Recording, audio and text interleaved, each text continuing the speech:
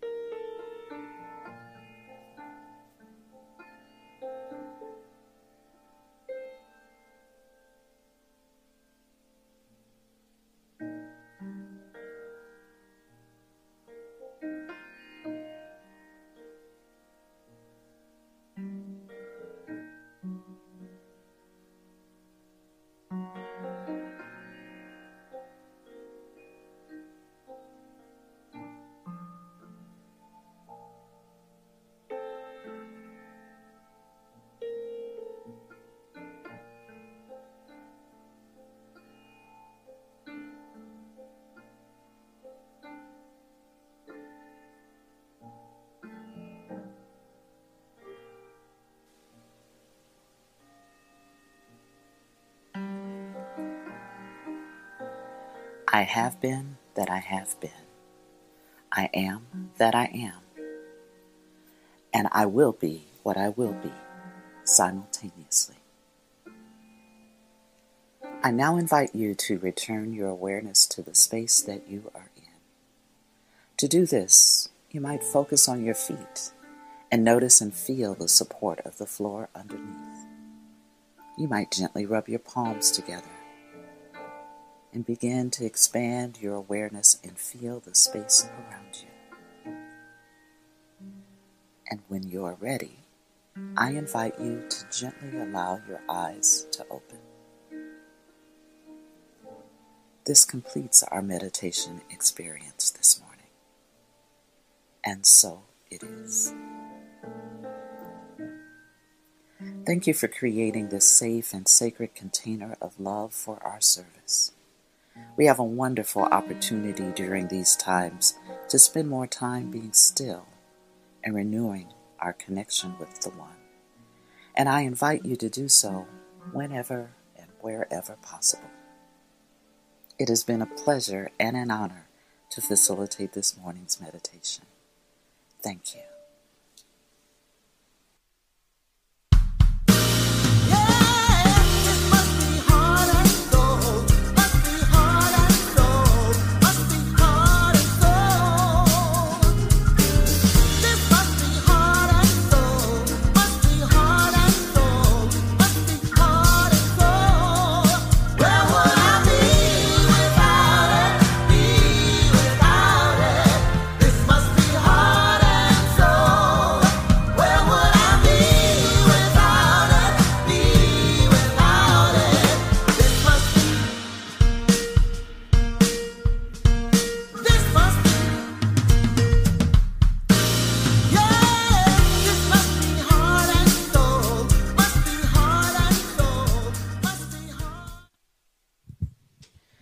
Good morning, family. Good morning indeed. Welcome to Heart and Soul Center of Light's virtual Sunday service. Today is Sunday, January 17th. My name is Sonia Russell. I am a licensed practitioner and proud founding member here at Heart and Soul Center of Light, and it is my great pleasure to let you know how you can be more fully engaged at Heart and Soul. Starting with our theme, our 2021 Heart and Soul theme, Adventures in Faith, Rise Up. That's what we're doing, family. Now is the time. We are engaging deeply in the daily read with Emmett Fox, around the year with Emmett Fox. Today, Emmett is reminding us that God is spirit. And we're inviting you to be connected in all the ways that there are to be connected via Facebook. We ask you to subscribe to our YouTube channel, follow us on Instagram and Twitter, and find us on the various places in which you find podcasts.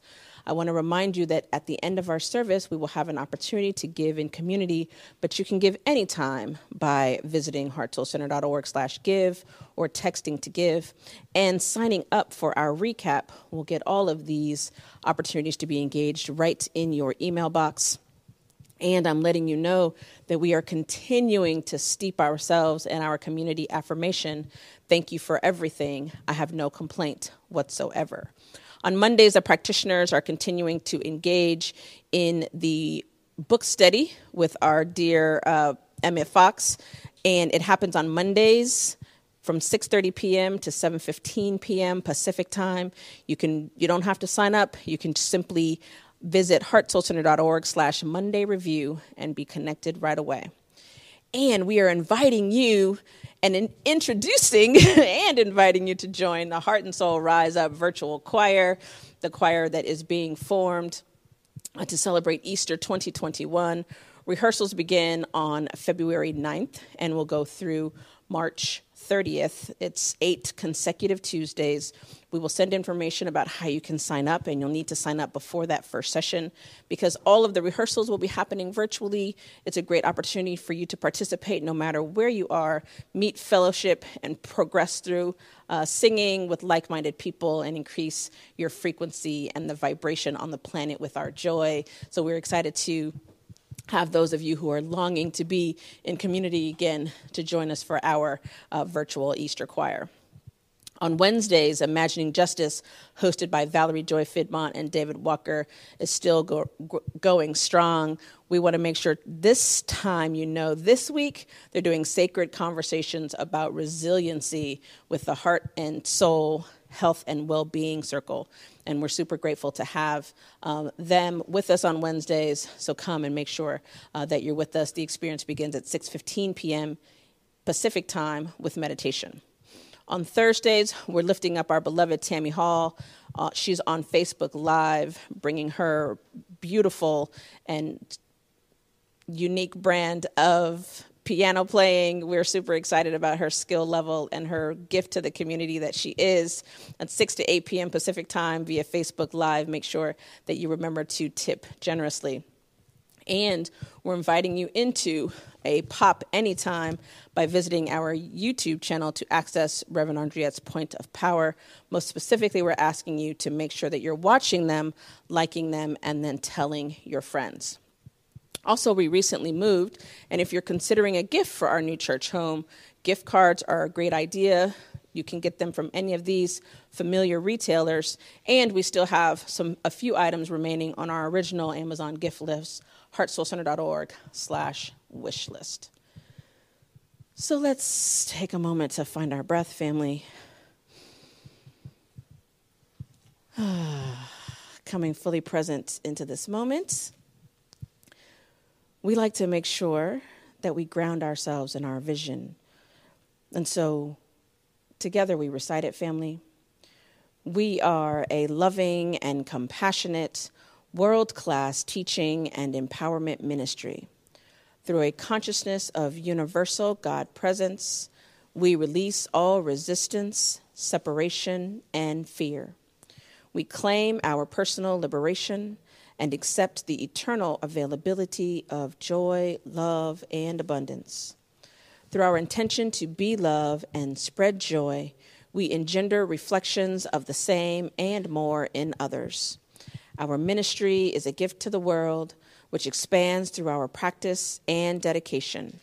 We welcome all people, and together we make a quantifiable, positive difference on the planet. And so it is. And so, family, now I invite you to be fully present in this moment. Putting down all it took to get ready, to get here, to be wherever you are, and leaving it in the past where it belongs. And give no concern to all of the things that have to happen after this moment. Simply allowing ourselves to be present, touching and agreeing, remembering to remember that God is. God is over all, in all, through all. God is right where we are, right here, right now.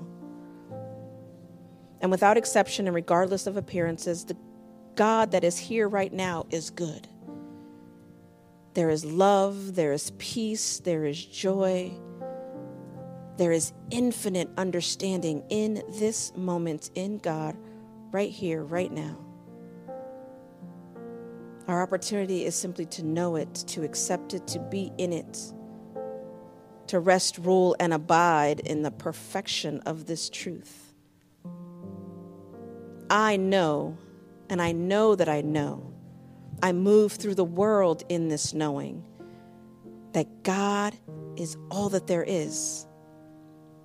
God is all that there ever has been. God is all that there ever will be.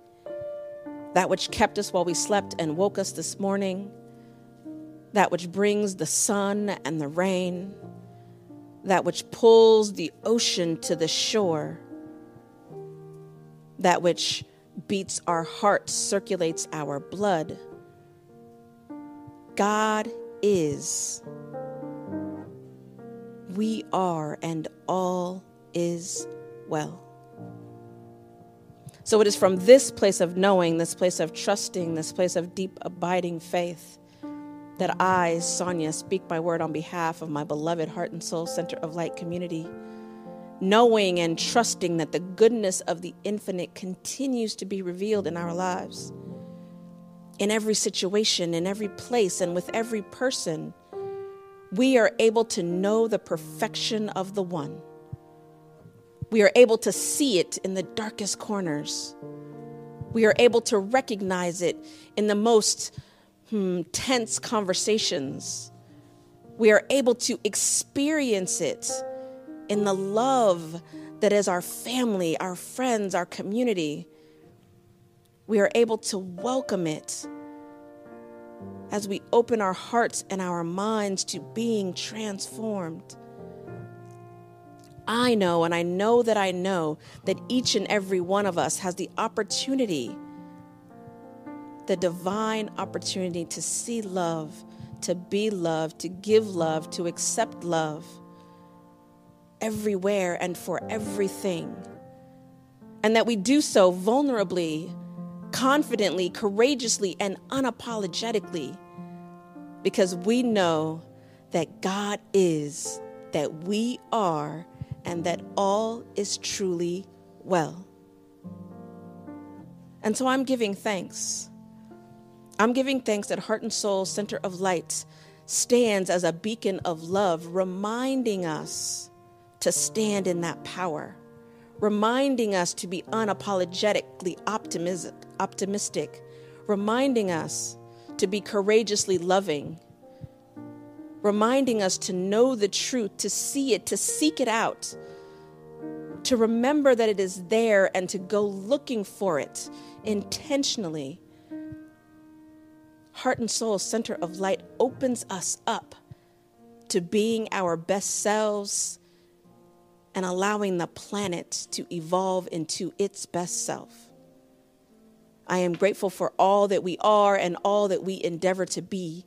I am grateful for the hearts and the hands that support this ministry, for our practitioners, for our ministers, for our board. I am grateful for our beloved Reverend Andriette, for her dedication to the truth, for her willingness to practice principle with the highest integrity, for her willingness to be an example of vulnerability and compassion and faith. I am grateful this day and every day, family, for the good sense to be grateful. And it is in this gratitude that I release this word into the law, knowing that it is done, not only because I speak this word, but because I know that it is written on our hearts. And so we simply allow it to be so, now and forever. And so it is.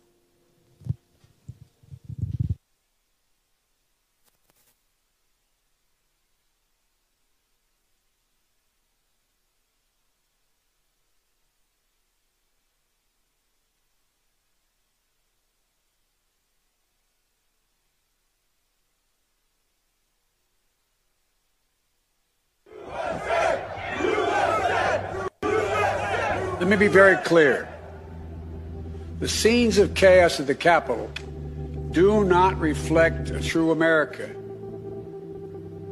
do not represent who we are. Are you sure about that, Joe? An armed standoff? White male entitlement? Conspiracy theories? Sounds pretty American to me. Just look at this guy. This is not who we are as a nation. This is not who we are as a country. It's not who we are. We're better than this. We may be shocked by pictures of a mob invading the Capitol, but check out the paintings hanging behind them in the rotunda. We shouldn't be surprised, because we've always been like this. America is a nation built on stolen land, by stolen people. And if Wednesday's rampage feels historic, it's because violence is in our national DNA. A mob raised a whole block in Philadelphia because they didn't like, you guessed it, the election result. And after Lincoln was elected, the South launched a civil war rather than accept peaceful transfer of power. Those Americans dreamed this flag would fly in the halls of the Capitol, but it never did, until now. They don't get to steal it from us. They don't get to tell us we didn't see what we saw. Taking up arms when you lose an election? That's American tradition. I look to history to the precedent of the 1876 election, the Hayes-Tilden election. Glad you remember that one, Ted. That was when Black Americans were subjected to a century of Jim Crow terror, a trade-off for electoral peace. An hour after your speech on Wednesday, while you cowered inside, they hung a noose outside the Capitol. And black people cleaning up the mess? That's another all-American tradition. This is where centuries of white entitlement leads. Oh, there we go. Storm the Capitol and meet hardly any resistance. A cop is not a threat. He's a photo opportunity. And instead of a jail cell, you toast your criminality in a hotel lobby. We are watching an attempt at a bloodless coup in the United States. Closest thing that I can think of that this reminds me of is the time I spent in Iraq in 2007 and 2008. These aren't foreign insurgents. They are us. They shop at Walmart. They watch the Super Bowl.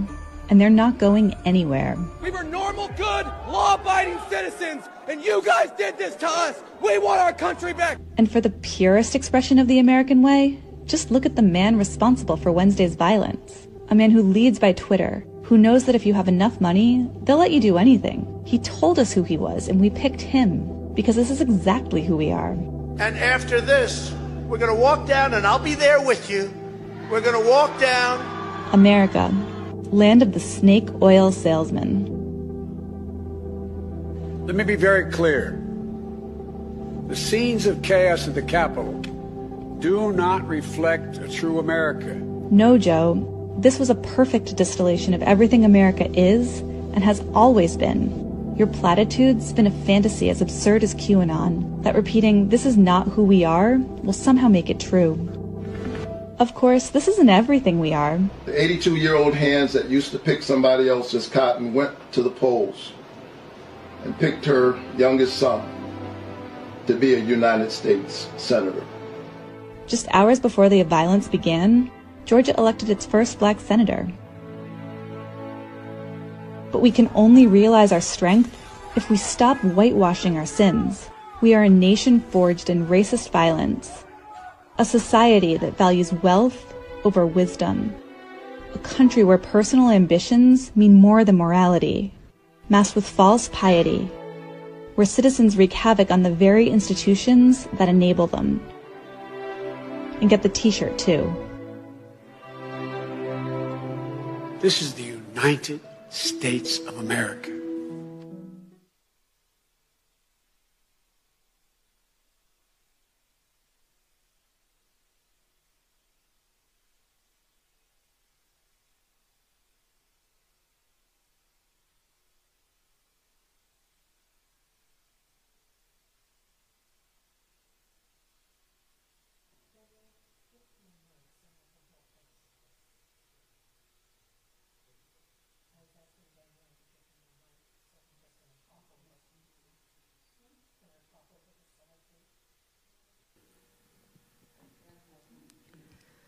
Hey, Heart and Soul. I wanted to, we're celebrating today and certainly tomorrow, and for as long as we feel guided, Dr. Martin Luther King Jr.'s birthday. And so I used this little cartoon. And what it essentially is saying is that the artist created it in a way so that he wouldn't have to recreate a new cartoon every time we say that's not who we are. Every time we act in the ways that seem to be baked into the very fiber of America, the very founding of it, the very creation of it by moving native peoples off of their land and having stolen people clear it and work it. That there were those, I'm sure, who declared even then, in what probably was 1400s or before we even have clear records of how this relationship with peoples, that someone was saying, this is not who we are. And so I wanted you to see this, the repetitive nature, the habitual pattern of being who we are while simultaneously declaring this is not who we are and not changing a dang thing other than, I guess, the tone of our voice when we declare that this is not who we are. So it just felt appropriate to me in celebrating Dr. Martin Luther King Jr.'s birthday that we just honor the truth. A truth that we know, but we are apathetic and in denial as we declare. Because what I love is that just to the upper right of the Statue of Liberty, who you see is crying, it has in brackets, troubling news headlines. So that's just where you pop in what happened. You pop in what happened last week. You pop in what happened the week before that, last month, last year. That's where you just pop it in. And then it all works well each and every time. And I wanted you to see that and be aware of just how baked in we are. And then I wanted you to see this and hear this song in the context of all of that.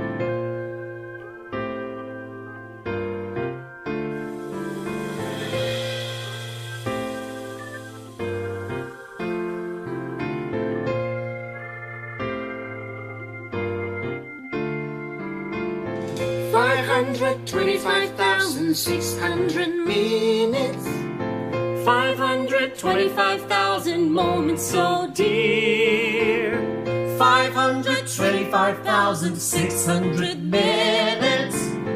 How do you measure a year? In daylights, in sunsets, in midnights, in cups of coffee, In inches, in miles, in laughter and strife. 525,600 minutes. How do you measure a year in a life? How about love? How about love? How about love? Measuring love.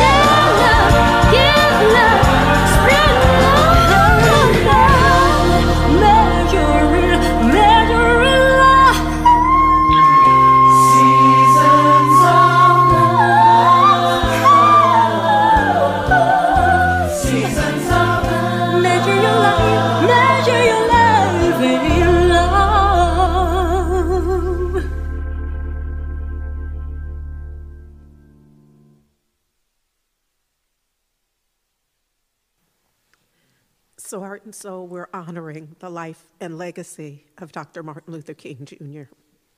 Not just today, but for always. How do you measure 39 years of service? Because that's all.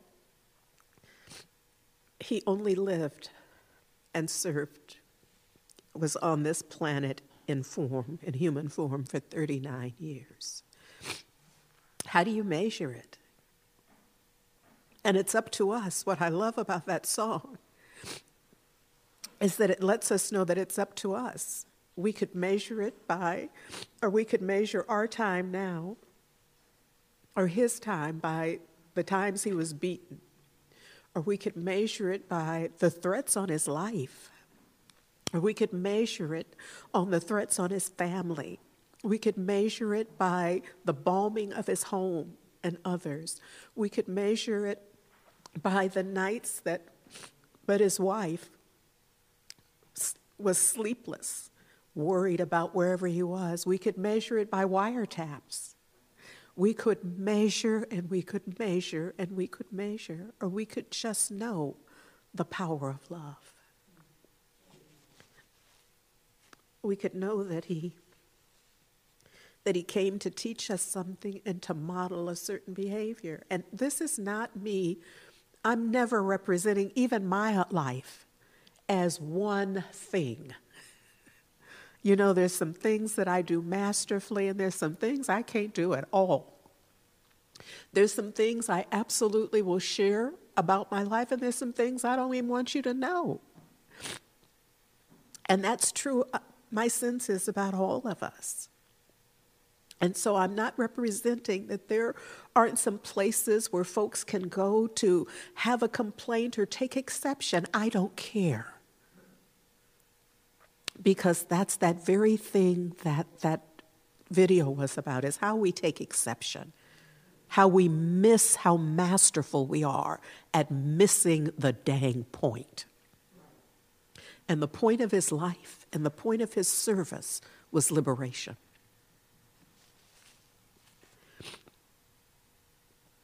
And there's this whole elephant in the room, like we aren't who we are. And for some, my sense is that for different folks, it resonates in different ways. That for some, it's a sense of pain and sorrow, of forced invisibility, because in order to maintain the farce, one has to, not see me. Not see the black children, not see the children of color, not see people without. In order to maintain that farce, we have to really be blind and ignorant. I guess I could just say deaf, dumb, and blind. And no offense to anyone who has that as a legitimate life experience. But for some, it's selective blindness, selective deafness, selective dumbness. And that's what's up. And that's what I hadn't thought that this would be what would happen for me emotionally. But y'all tune in, you get what you get. So here we are. With me, I don't typically just, I know this is TMI, I really do. I don't typically put on makeup much at all, but I had nerve enough to put some on, so I'm trying to save it. And then otherwise I'd just be wiping and snotting. But there's just enough vanity present, just enough vanity, just enough to keep me from just wiping my whole face with one fell swoop. Oh, Lord. So look. Oh, Father, Mother God. Let me just get to what I really want to get to. Sometimes I get attached to the slides I prepare. And sometimes I just get that they don't even matter. Not even They just don't matter, period. So look at here. There's a piece that Dr. Martin Luther King Jr., there are those aspects of what is recorded, what we have, his legacy. There are those aspects of his legacy that I marvel at. I absolutely marvel. And one of them is, excuse me, the letter from Birmingham jail. I marvel at first because the truth is that he was arrested on April 12th, and I think the date of the letter was the 15th or the 16th. I'm looking in my note here so I can tell you, on the 16th. This is 1963. And I've never been arrested, never been to jail, but I can't fathom that if I were in a Birmingham, Alabama, did I say Alabama? A Birmingham, Alabama jail in 1963, that what I'd be doing would be writing a letter on, I love this, that this is an actual, what I'm giving you here is, you see his arrest, photos from the arrest and his fingerprints from that arrest, but also some very specific notes that are, this is clearly the draft because the final is different. But this is clearly, it's in his own hand and it's on whatever paper somebody gave him. And the story is, the history of this is that, that 8 white Alabama clergymen, Christian and Jewish, wrote an opinion piece, a bit of an op-ed piece that criticized him. And this is so akin to, this is not who we are.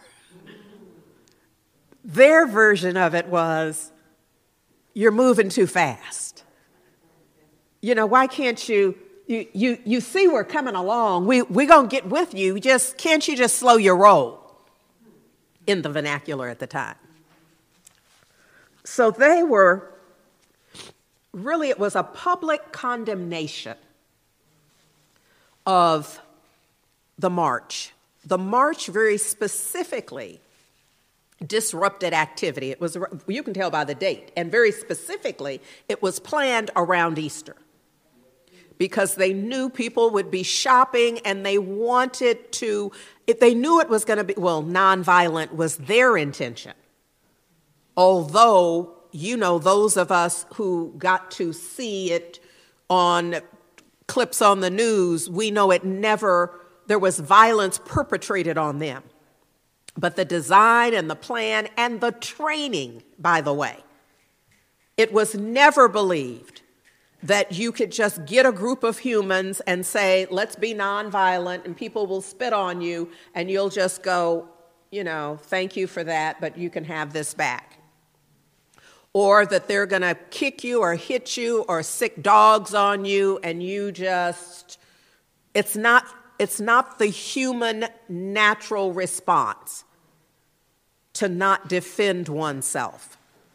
So, what I want to drill in is that the design, the intention, every bit of the plan, pardon me, please, but, it's that kind of morning and I got to work this out. That the plan was nonviolent, and my point here is that required a lot of work just on the nonviolent part, just to get folks to the point where they could show up and have a practice that says, I will not just haul off and anything. I will instead stay on point. This is important.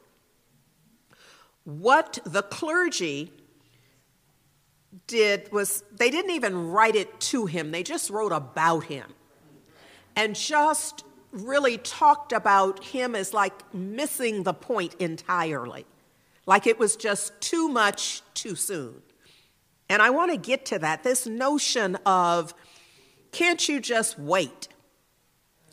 Now, we don't really have any models in America of people just waiting. That's not what America does. America is not known for meditating on a thing and just waiting and hanging out in it and allowing it to unfold. That's not what we're known for. The models in America is let's go get it. And we saw that, but when it comes to black folks in these Americas, come on, Dr. King, I'm just wanting to make this plain here. The model that we've never seen modeled has been just assigned to us, to those people, that's what we want you to do, though. Don't do what we do. Do what we tell you to do, which is just be patient. Now, having said the word patient, I'm not, and there's no competition on which oppressed people have been the most patient. There's not going to be a prize given at the end, so I'm not even going to try to compare or contrast. I'm simply going to say, let the record show we've been patient. That there is sufficient evidence. This is not compared to anybody else. I just don't know how you could count 400 years and not have that be evidence of. And don't count the whole 400. Just pick a piece of it. Pick a piece of it, break off a piece of that, and just say, okay, that qualifies for patience. Especially when you don't have a whole lot to compare it to. It's not like you got a lot of folks in the running.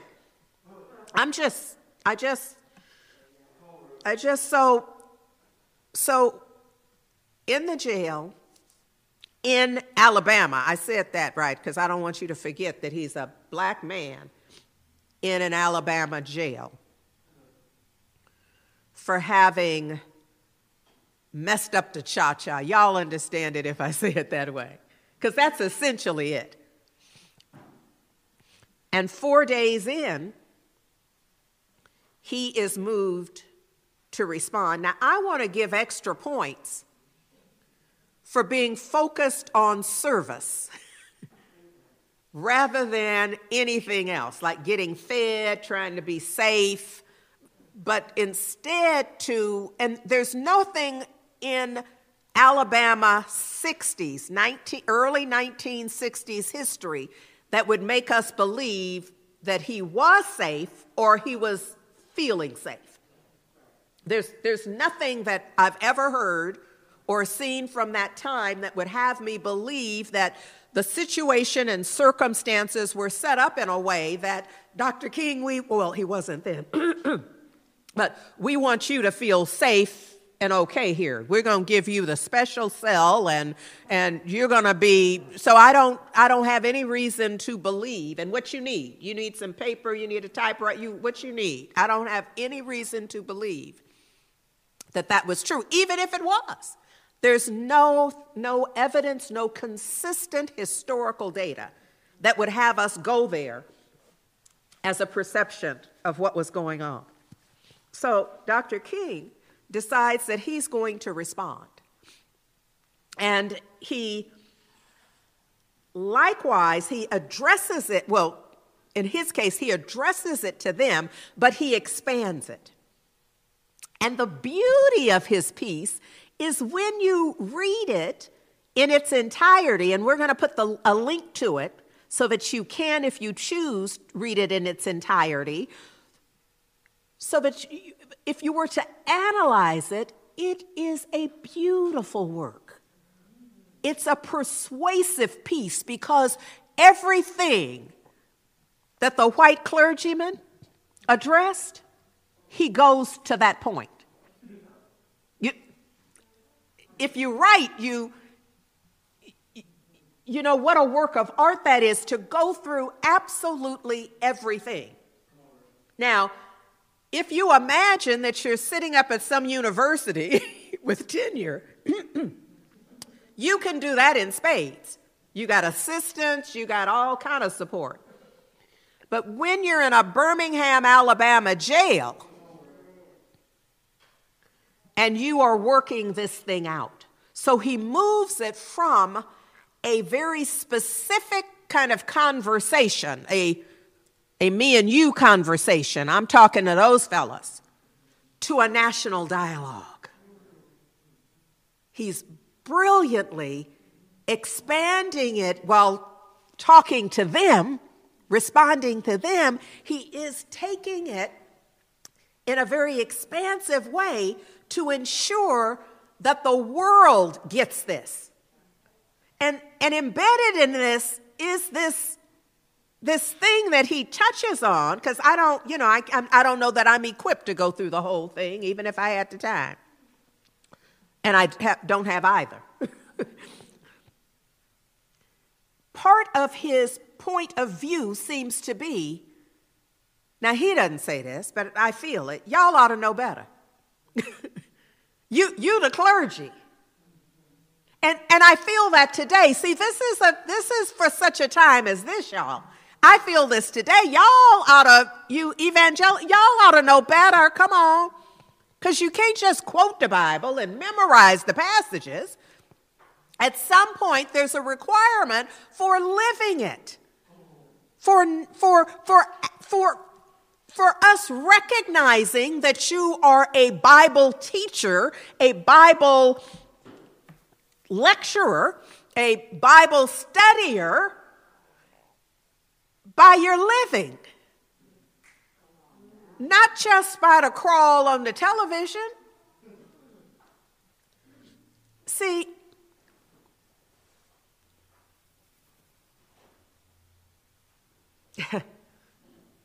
here's what just came to me. I hadn't planned to go here yet.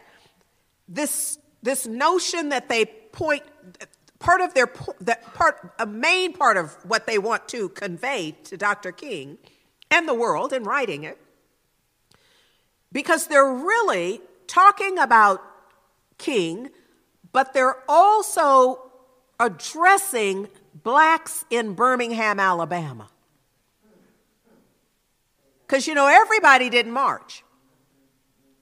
Everybody, the color of the skin was not a determinant around whether you were believing that nonviolent demonstration was the way to go, or whether you even felt like having King present was a problem on your job with your boss. So there's a lot going on, and they're writing to stir that up too.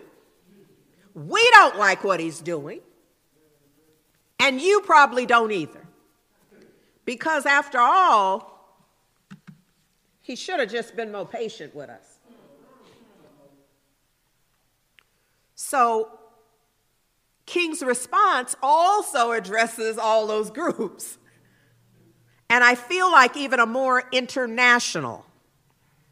He justifies by explaining what the purpose of nonviolent demonstration is. And he also clarifies where they are saying, just negotiate. They would negotiate. He clarifies that they've been negotiating. And that very specific negotiations were to turn down, I'll give you an example, were to take down the signs that said colors only, white only, that. Some folks did take them down. So there was a little progress, but a lot didn't. And some that took them down put them back up. So he was saying that those negotiations, this doesn't change that. But the thing is that no group has ever given up power just because people ask nicely. That's just not a part of how we see our history. He talked about the unjustness of immoral laws. That, for example, this is my example, that he was actually arrested and charged with illegal parading, that they didn't have a parade permit. Well, nobody believed that they were parading. They didn't need a parade permit because they weren't having a parade. They were having a nonviolent demonstration. And it's a constitutional right and has nothing. But do you see how if you're going to get him, you're going to find something to get him on? And so he was talking about how out of harmony unjust, immoral laws are, and that they don't require adherence. If they're unjust,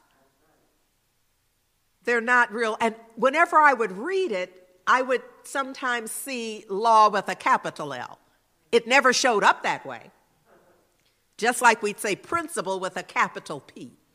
So it's that kind of idea. So he really just, he covers it, he covers it all, including addressing, and this is real, y'all. This is real right now in 2021. He addressed, I think, beautifully, coherently, clearly. I'm running out of words here, but white moderates, who we often, as a black woman in these times, who we often automatically assign allyship to. Because you're not a part of the deep trouble. But then I realized that your silence, though, is almost or could be even more dangerous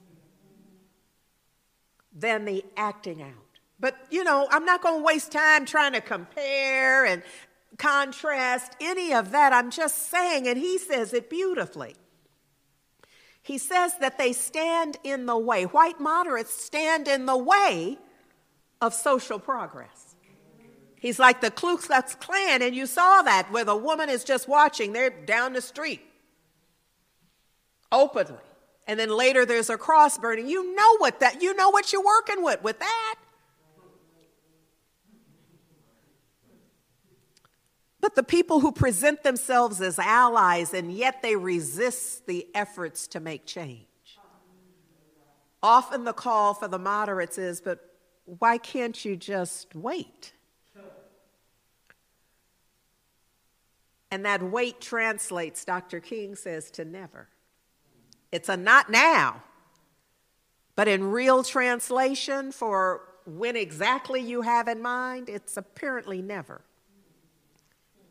That we'll just be in the process that we've been through. Then he kind of has a special dose for white ministers, for the white church. Because it's the kind of thing that, I ought to put it on a sibling. But I heard very often in my growing up from my mother, I know you know better. And with that kind of tone, I know you know better. And sometimes you didn't even know what she caught you at. Well, no, I guess I'm telling a little too much because it should have just been that one thing as even a possibility. But sometimes it was a little more. I'm like, ooh, say a little more about that. But of course I couldn't and did not have the frame of mind to do any of that. But that's essentially what Dr. King is saying to the white church. I know you know better. You know the Christ teaching is love your neighbor, love your enemy, love.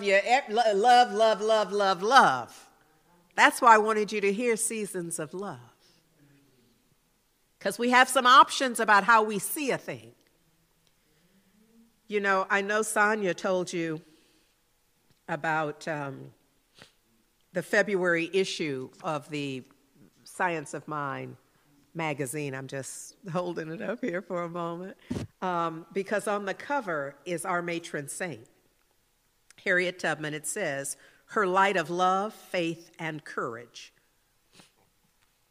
And I'm honored to have written the title story article in addition to my regular column. The reason I mention it right here, the reason I slide this in here, is because I see the similarities in Mother Harriet, her clarity, her courage, her love, and Dr. King's. Now, we don't have, see, there was no FBI to wiretap Mother Harriet. But I'm going to tell you, if there had been, there'd be those who would be her detractors. And we know that because although she had been, I understood that she had gone through, she didn't do any of this, that the consideration for having her on the $20 bill, had gone through every bit of the checkoff process except for the final thing to just go do it. And that was pulled. Because there's always going to be somebody who has a different view about who it is and what they deserve and what they don't. Because we're human and we're wired to have an opinion. Not worth much, I just got to say.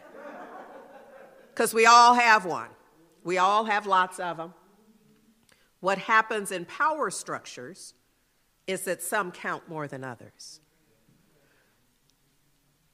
But in my house, in my universe, Dr. King and Mother Harriet stand mightily as exemplars of courage and faith and love. Dr. King writes this, and I want to read this section to you because I don't know that anybody else has ever done. And again, this is from April of 1963, has done as clear a job of this. He says, "We have waited for more than 340 years for our constitutional and God-given rights. The nations of Asia and Africa are moving with jet-like speed toward gaining political independence, but we still creep at horse and buggy pace toward gaining a cup of coffee at a lunch counter. Perhaps it's easy for those who have never felt the stinging darts of segregation to say, wait.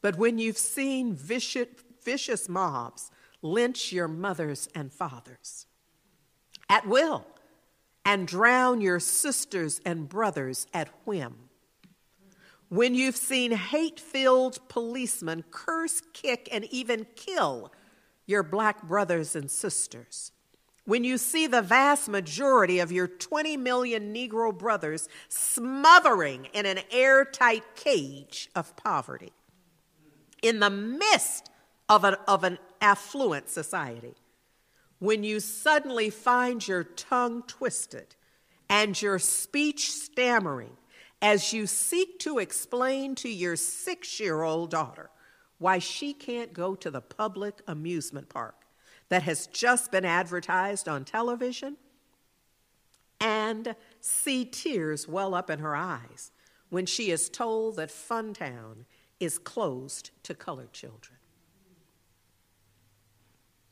and see ominous clouds of inferiority beginning to form in her mental sky, and see her beginning to distort her personality by developing an unconscious bitterness toward white people.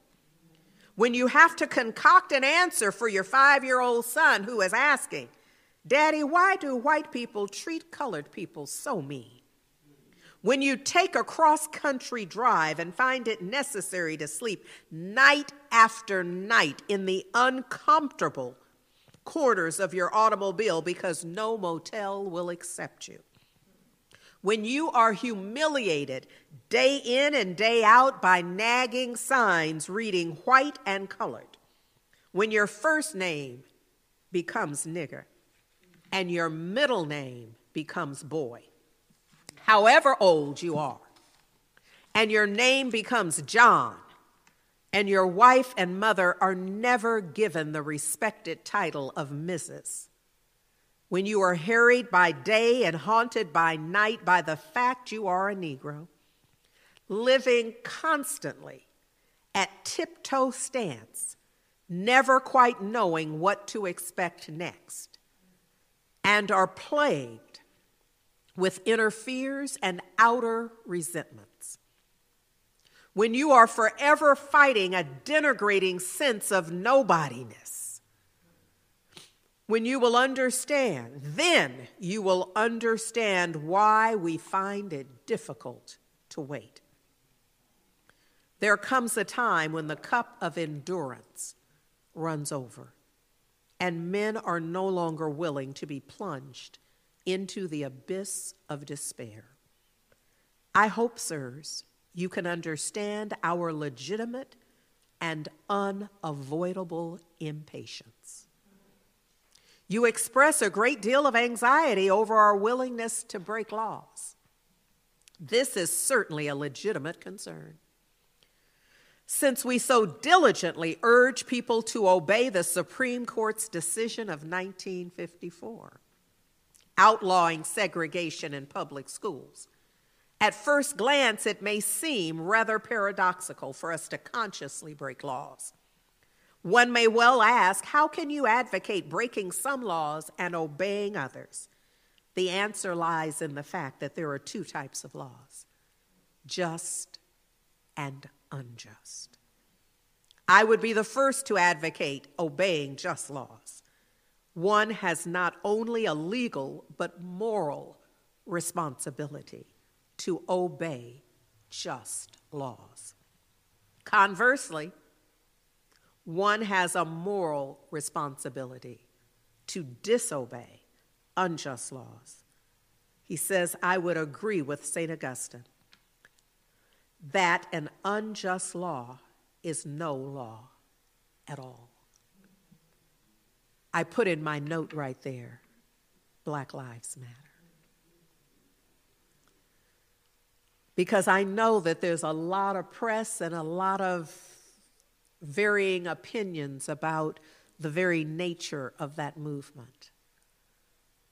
But I think the name says it all. It's about reminding us that Black lives matter. You see, there was nothing in the way that Black folks were treated when Dr. King was arrested in 63, April of 63. I don't think I can just say 63, because my sense is there were several arrests. But this specific arrest where he wrote what we know is a letter from a Birmingham jail, that Black Lives Matter is an important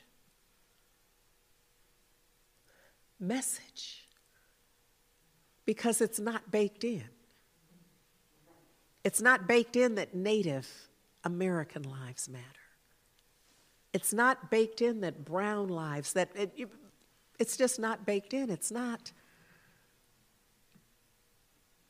So now just to go full circle, this notion of seasons of love that we get to decide about whether we count, and I know we must at the CDC level, et cetera, count the deaths and the illness and how many ICU and that's somebody's job.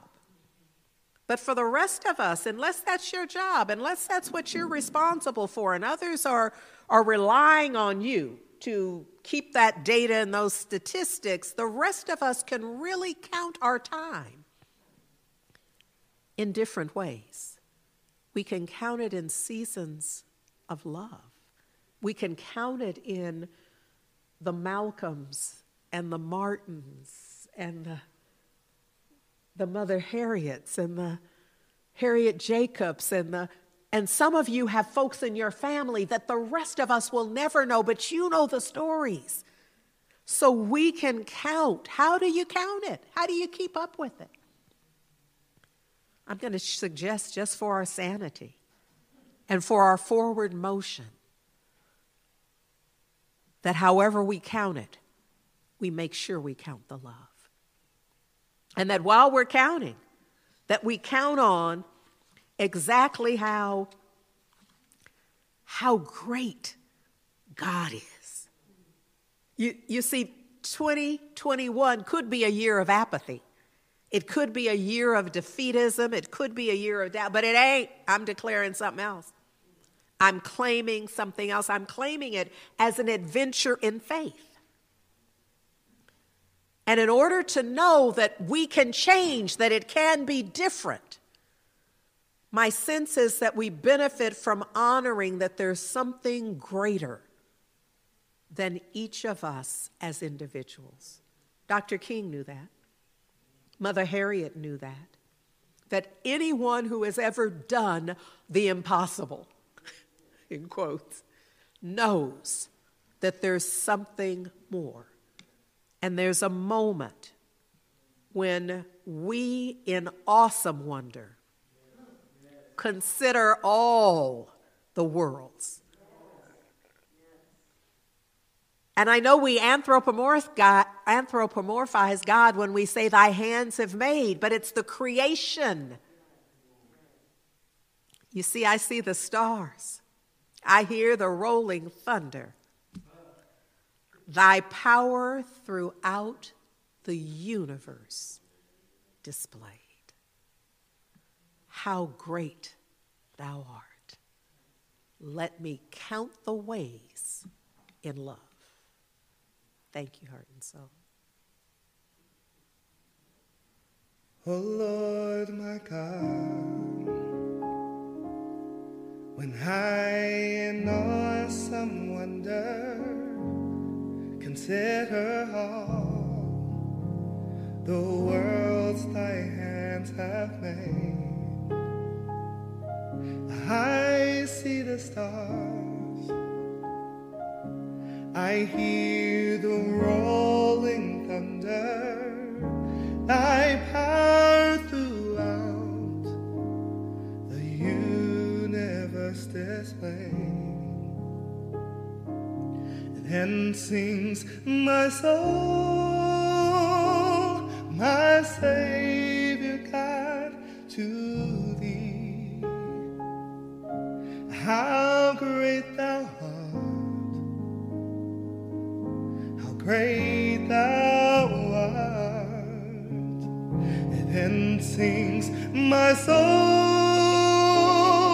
my Savior God, to thee. How great thou art, how great thou art.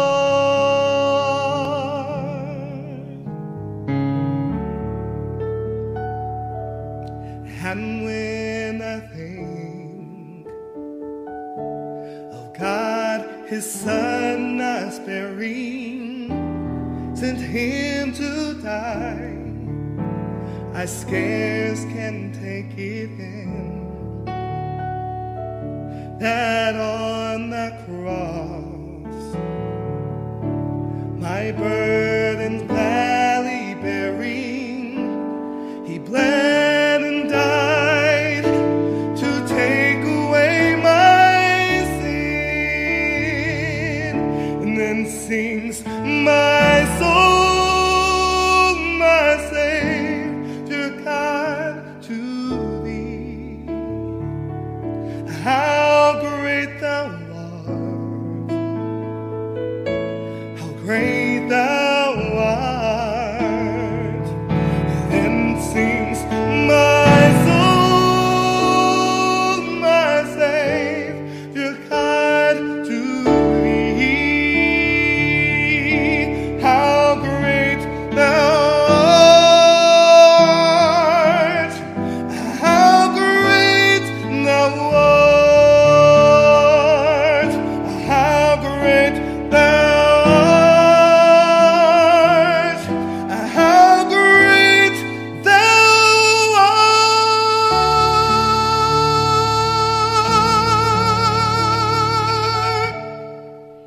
In today's world especially, it's not easy to keep a center going. often as a participant or a congregant or someone who's part of the community, we're not really thinking maybe about the electric bill and about all the many things it takes to keep a community together and growing. Some of you know that I am the founder of the Prosperity Plus programs 1, 2, and 3, and I know that your center has offered these programs to you. I'm a deep believer in tithing, and we all have giving patterns. Many of us give actually only emotionally. We give when we feel like we have a little extra. And then there's another kind of giving that's a regular repeated giving that comes with a percentage to it. And if it's not 10%, it's 5% or it's 6%, but it comes out of a decision to have circulation in your life, planting in a beautiful place like the Heart and Soul Center of Light for the growth of a community that has nurtured you, can nurture you further, and more than that, can spread this wonderful message to a world that is deeply hungering, even if they don't know yet that they're hungering for it. So I invite us on this day to lean in and make a commitment for percentage giving over the next year. And then turn around every 3 months and take a look at what's happening in your life. Something happens when you're a regular giver. And each month, as you're receiving your income, a portion of it goes to support. It changes the way you feel about yourself. It changes your level of expectation of good in your life. It changes your sense of worthiness and your connection with the very source of your life. As Mary Morrissey suggests, we want to get in where we fit in this gracious giving game. Good morning, family. This is our opportunity for gracious giving here at Heart and Soul Center of Light, and there are lots of ways in which you can support the Center of Light. You can send a check to 5627 Telegraph Avenue, number 405, Oakland, California, 94609. You can also give online at our website, heartsoulcenter.org/give. And while you're there, you can even set up your preferences for recurrent giving or maybe just a one-time gift, whatever works best for you. Last but not least, you can text the word GIVE to 510-500-5849. However you choose to give is right and perfect, and we support it all. But it's also important that we have the right consciousness about our giving, blessing our good, thereby establishing the good our gift will do in the world even before we give it. And so wherever you may be in the world, I invite you now to take your gift in hand, or otherwise just place your hand over your heart, and let us say our blessing together. I bless this gift as healing energy and send it into the divine flow of all good. Infinite prosperity circulates through me, through my church, and throughout the world, because I know God as source. And so it is. Thank you, Revelo, and thank you, Rev, for all of that power and truth and vulnerability. Family, I am here to remind you how to continue to be engaged at Heart and Soul. On Mondays, we have our book study with the practitioners, where we are diving in deep to Around the Year with Emmett Fox, which is our yearly read. This on Monday, happening tomorrow at 6:30 p.m. Pacific time. You can simply visit heartsoulcenter.org/Monday Review to join. We are inviting you to join the new Heart and Soul Rise Up virtual choir for Easter. A sign-up link will be coming soon. You'll need to register before the first session on February 9th, but it'll be 8 consecutive Tuesdays at 7 p.m. Pacific time. And because it's virtual, you'll be able to join from any place in the world. On Wednesdays, Imagining Justice, hosted by Valerie Joy and David, is deeply, deeply moving. In a time like this, family, we need our Imagining Justice time together. This week on the 20th, Sacred Conversations on Resiliency, being brought to us by our Heart and Soul Center of Light Health and Wellbeing Circle. We begin with meditation at 6:15, families. On Thursday, Tammy Hall is still live via Facebook Live, bringing her virtuoso piano skills. Make sure that you're supporting our sister and tipping generously. We recently moved, and if you're considering a new gift for our new church home, gift cards are a great idea from many of these familiar retailers. You can also visit the heartandsoul.org/wish list. And we continue to support Marcus Bookstores, the oldest independently owned Black bookstore in the country, as well as Kingston 11, Jamaican Cuisine. We invite you to make sure that you are supporting both of these organizations as our community partners. Heart and Soul Youth and Family happens for the teens at 11:30 Pacific time on Sundays via Zoom. You can send an email to get more information. And our young people, ages 4 to 12, are still engaging in some asynchronous time. So we invite you to visit heartsoulcenter.org/watch YFV. Family, you know, and we know that prayer works. And so every Sunday, about 10 minutes following the conclusion of service, we have a teleconference prayer line. There are 4 prayer rooms available. We also have it available on Wednesdays at 7 a.m. The point is to simply avail yourself to prayer, because prayer changes everything. Family, I want to remind you that our POP video is happening. Pop videos are available to you at any time via the Heart and Soul YouTube channel. And I wanted to make sure that I circled back to our deep and profound pride for Reverend Andriette's presence on the planet. It does not just benefit Heart and Soul, it is benefiting the world. Our opportunity to really experience science of mind principles in a way that is culturally and socially and even more politically relevant for us as a community is important. And we are so grateful for her willingness to be that voice and to be that presence. And we are grateful for her place in the world. And now I welcome back our beloved Reverend Andriette. Thank you, Sonia. Thank you, team, for just making it safe. For I feel held and safe to be vulnerable. Lot going on. I'm excited about the issue of the magazine, and well, I'm going to ask for your support. You know, often commercial endeavors have everything to do with how successful they are, meaning whether people respond, whether folks write the editor, all of that makes a difference. So I'm just saying, if there's something here for you, then be responsive so that folks who make decisions can be inclusive for the things that do work. What if you think about it a little while, it'll come to you. I just want to give thanks for all of you who are tuned in. Locally, if you're across the street, down the block, across the bay, I'm just grateful that you tune in, that you're a part of this community for a few minutes or for a decade. I want to acknowledge those of you, though, who are outside of the area and could not be here even if we are open. I want to acknowledge that somebody's here with us from Grants Pass, Oregon, and Detroit, Michigan, and Tucson, Arizona, Las Vegas, Nevada, Salvador Bahia, Brazil, Jaco, Costa Rica, Columbia, South Carolina, Aurora, Colorado, Connecticut, Baton Rouge, Louisiana, Atlanta, GA. I am just grateful. And whenever you're here, let us know that you're there. It gives me a little something to know that you're hanging out with us, and I wouldn't know otherwise. So please do share with us. A special thing that is happening is the invitation for you to come sing with us. So you see, these two things go together. Because I'm so aware that folks are with us from other places with amazing voices and spirits and a willingness to join together in song. You know, when you put voices together in song, there is joy.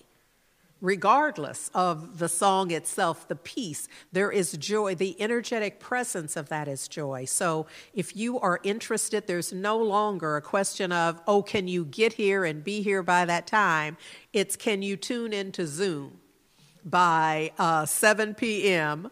Pacific time on 8 consecutive Tuesdays, beginning February 9th. So you can plan set it out on your calendar through March 30th.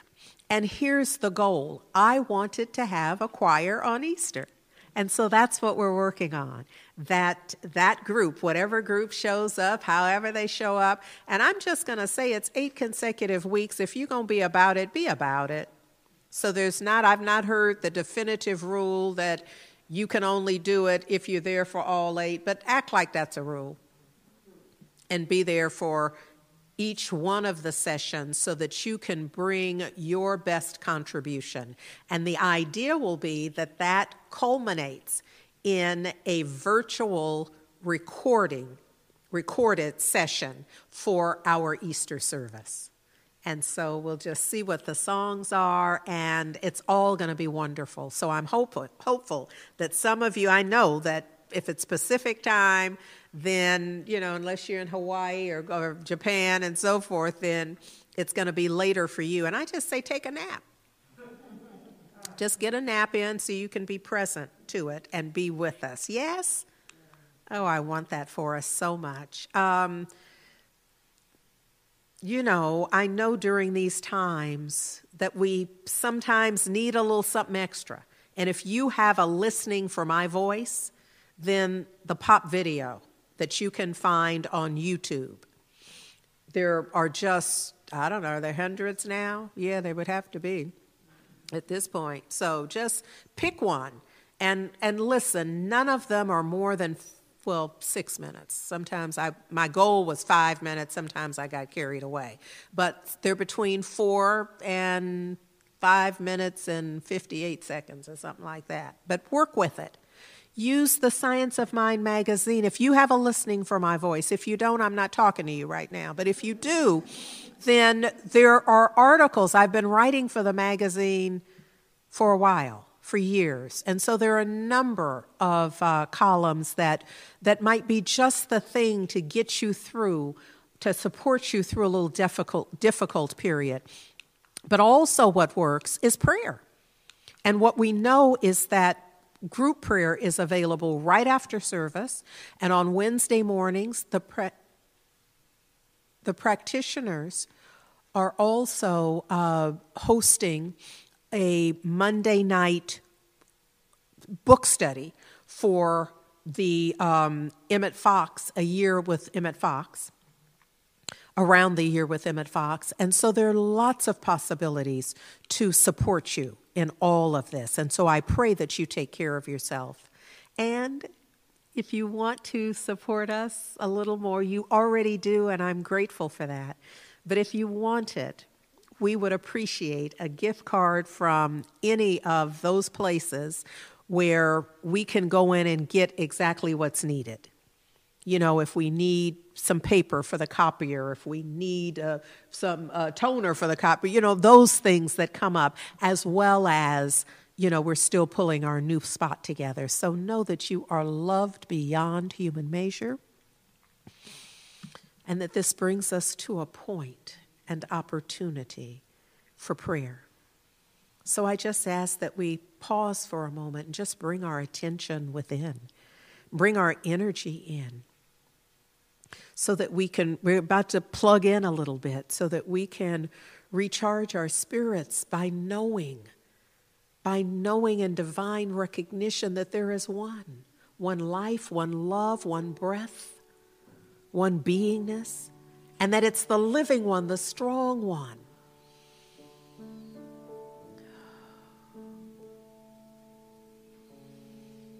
That it's the life of the divine. Original source, the source of all, how life begins and how life is, the Alpha, the Omega, the all in all. That I stand right now in recognition of how great thou art. That right where I am right now, the whole, the perfect, the complete energetic presence of the divine, the source of all there is in me, is having its way with me. that I'm lending my voice. My vocal cords are vibrating out of that. My heart is beating out of that. Every breath I breathe, I'm breathing the breath of the divine. And the breath of the divine is breathing me. And that this is true for all of us. That there is no separation. There's no thee and thou. That it's all one.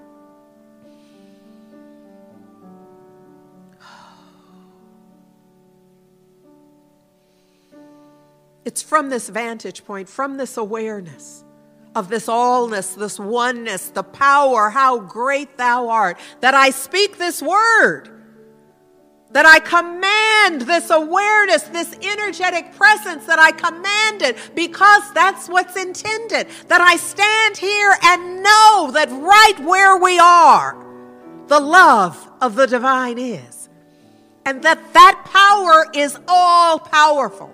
It's a healing vibration that for someone who has a diagnosis, a prognosis, for someone who's not feeling well, that I am declaring and reminding all of us that the divine is radiant health, which means that each and every one of us has radiant health, that the divine is peace, which means that each and every one of us has peace as an aspect of our spirit.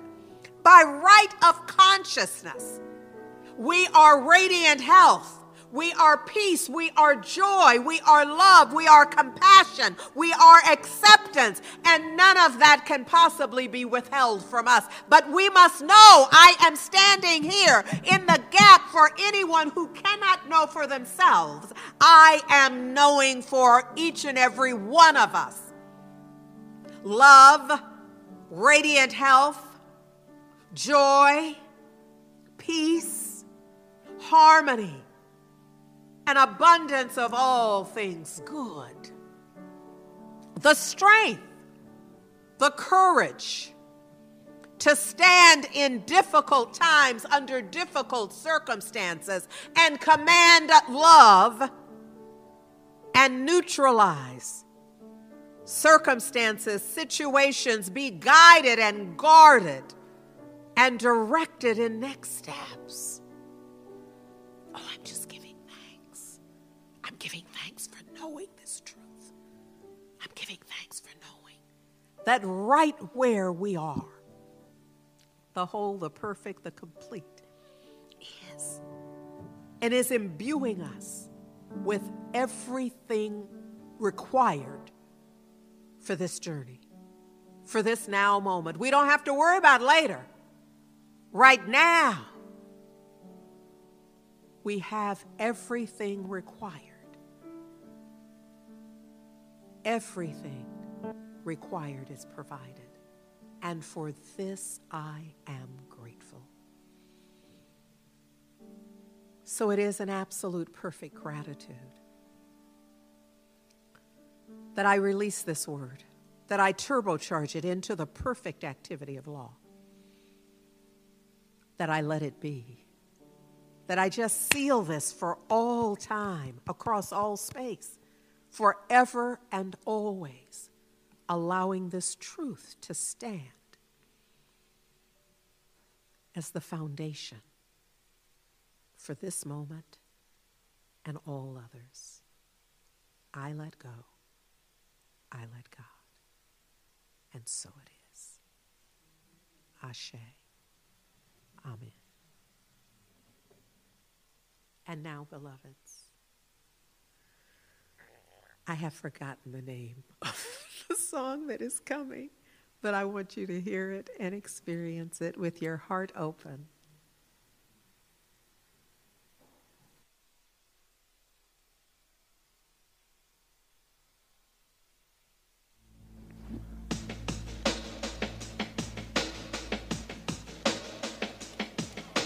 What if we, what if you, what if I all loved each other? There'd be nothing that we can't do if we could choose to love each other. There is no mountain could stand in our way if we all choose love today. Some will say the greatest thing is love, and prophets say without love faith ain't enough. But still there remains a question, in a world still filled with war, despair and hate, without a piece of food on every plate. Could love be the right direction? There is no mountain could stand in our way if we all choose love today. So what if we, what if you, what if I all loved each other? There'd be nothing that we can't do if we could choose to love each other. There is no mountain could stand in our way if we all choose love today. So many people fight in civil war, they can't recall what they are fighting for. Could love help us come together?